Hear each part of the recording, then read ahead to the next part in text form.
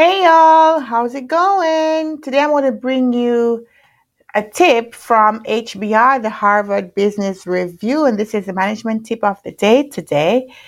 So, give your self confidence a boost, right? Do you have a hard time voicing your thoughts at work, even especially when you want to? You're not alone. The important thing to remember is that your lack of confidence isn't an inherent flaw, okay? Confidence can be learned and practiced.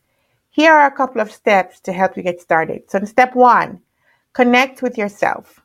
Take the time to understand who you are, where your motivation lie, and what makes you unique. Because there's literally no one else who will share your particular point of view.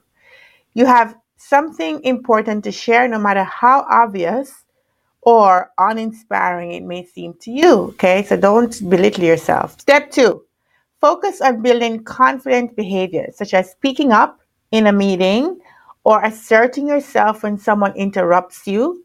Don't worry if that doesn't happen overnight. Any mindset shift is going to take some time. Okay, so start small and be deliberate about each effort.